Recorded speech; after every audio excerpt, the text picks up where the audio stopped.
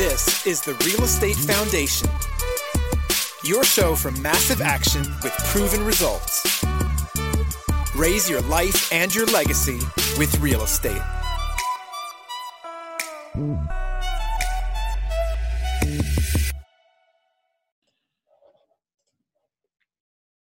If you're not using retirement funds to invest in real estate, you're leaving capital on the table.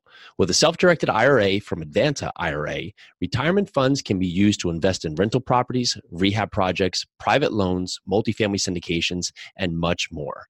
Advanta's IRA's dedicated one-on-one account managers make the investing process fast, easy, and reliable for you and your investors. Plus, if you're self-employed, Advanta IRA offers a low-cost QRP or solo 401k plan so you can maximize retirement savings, invest in real estate, and avoid UBIT tax. If you're raising capital or have a network of passive investors, Advanta IRA can help you unlock the trillions of dollars that sit in retirement accounts. Whether it's that fixer-upper down the street or a large multifamily property, make sure you or your investors never miss out on another investment opportunity.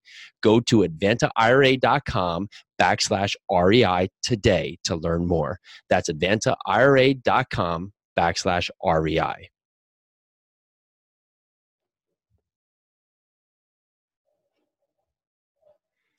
Property. What other crime is happening at surrounding buildings? Because you may be able to fix what's happening in your property, but you may not have the same ownership or the same scope of mindset of wanting to fix the neighborhood happening at all these other surrounding properties. So one, see what's happening on the property. See what is your level of tolerance. Are you okay with a car being stolen, or are you okay with a small break-in, or where is your threshold for crime? Because ideally, this is going to be something that's happening in the area that you're going to have to deal with, whether it's now or later on your property, and fix it. Second thing is go to the FEMA site. You want to plug in the address and see if this is actually in a flood zone. And there's, of course, a lot of flood zones today. There's the AE, the VE, the X zone. They all have various levels of concern. But the one thing to note here is that flood insurance is very expensive, and over the next series of years, it's going to go up incrementally as the NFIP, the National Flood Insurance Program, tries to catch up and tries to stop basically going under. So if you are in a flood zone, you're going to have some varying levels of costs that are going to be added to your bottom line. And now if the prior owner was holding this in cash, they don't have to have flood insurance. You have to weigh this in and see how this reflects for your cash flow, and honestly how this affects your loan, because it can be very difficult to cut this flood insurance down without doing some very expensive repairs or renovations or additions to make the property more FEMA compliant. Third thing, go to Zillow. You want to go to Zillow and see what homes in that area are selling for.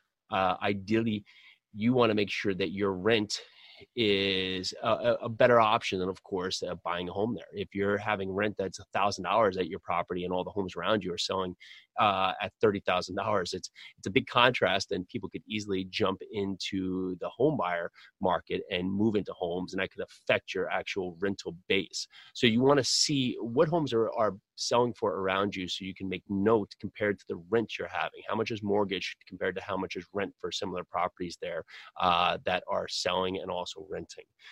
Past that, looking at rentometer or rental meter. I don't know how it's said. However, great site that you can go on, plug in your address, see what comparable properties, 1 bedroom, 2 bedroom, 1 to 4 bedroom, are renting for in the area. And it's important because it gives you active rents that are being offered. And this can be now based on certain properties that now leased in the last couple of months, the last year, last 2 years, but you can get an idea compared to where your property is and the square footage of your property based on other comparable properties. Now, one thing to take note here is the offered rent is not always the rent they get, right? Concessions happen, and you have to figure out what the effective rent is. And to find that, you can call the properties and get a better idea by just directly talking to people, seeing what's being offered, what concessions are being offered. Are they offering 2 months free? Are they offering a discount on security deposit? Are they offering half rent? Are they offering referral fees? What are they offering that's not quoted here, because the listed amount of rent may not actually be the rent amount they're getting when it's all said and done. right? Just like selling a house. You put the house in the market for $350, that's the asking price, but you sell it for $320, right? So you always have to look what's the effect of the final number that they're getting for the rent there. Lastly, Google reviews. Type the property in, see what's happening, see ideally what the tenants think. What are the complaints? What are the reviews that are happening? Is it very difficult to get in touch with management? That could be a good thing. You can go in there and improve things very quickly. Is there a ton of water issues? That could be a horrible thing. It could be very expensive to fix if they have a lot of negative drainage issues and other. Is there a big rodent issue on the property because they're not taking care of this?